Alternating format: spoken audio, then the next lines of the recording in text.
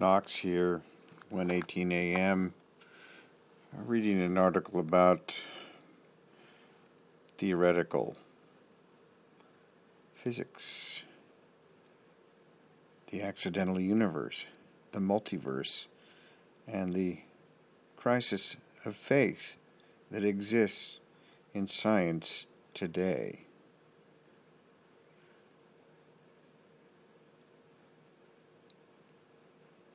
While challenging the Platonic dream of theoretical physicists, the multiverse idea does explain one aspect of our universe that has unsettled some scientists for years.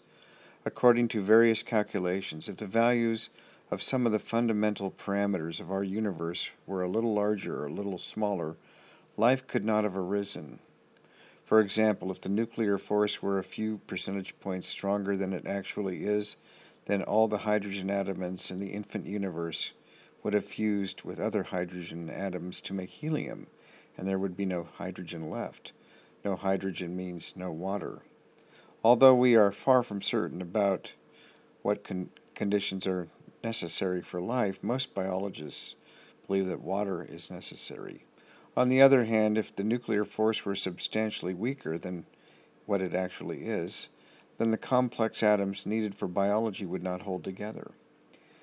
As another example, if the relationship between the strengths of the gravitational force and the electromagnetic force were not close to what it is, then the cosmos would not harbor any stars that explode and spew out life-supporting chemical elements into space, or any other stars that form planets.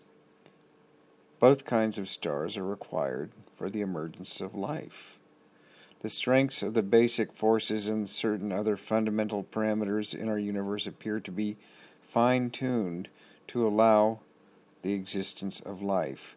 The recognition of this fine-tuning led British physicist Brandon Carter to articulate what he called the anthropic principle, which states that the universe must have the parameters it does because we are here to observe it.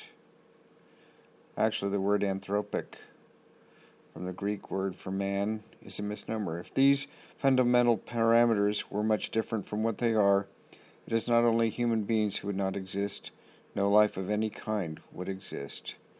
If these conclusions are correct, the great question, of course, is why these fundamental parameters happen to lie within the range for life. Does the universe care about life?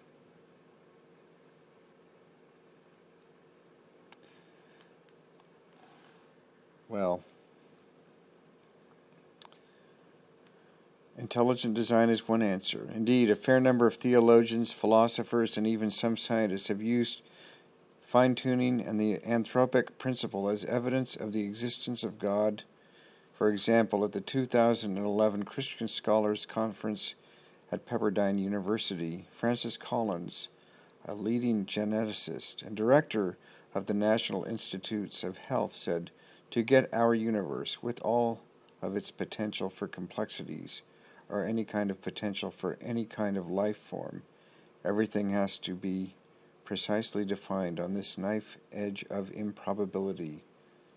You have to see the hands of a creator who set the parameters to be just so, because the creator was interested in something a little more complicated than random particles."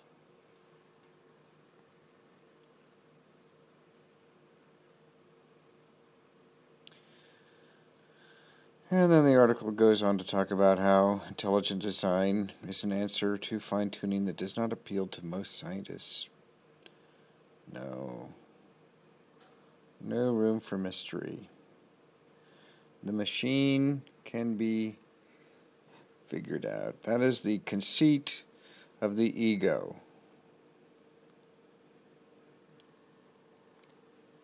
So,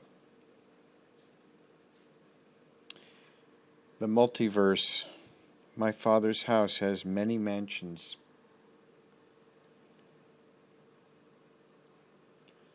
Well, it's a great article. You can find it at harpers.org by Alan Lightman. This is Knox saying good night.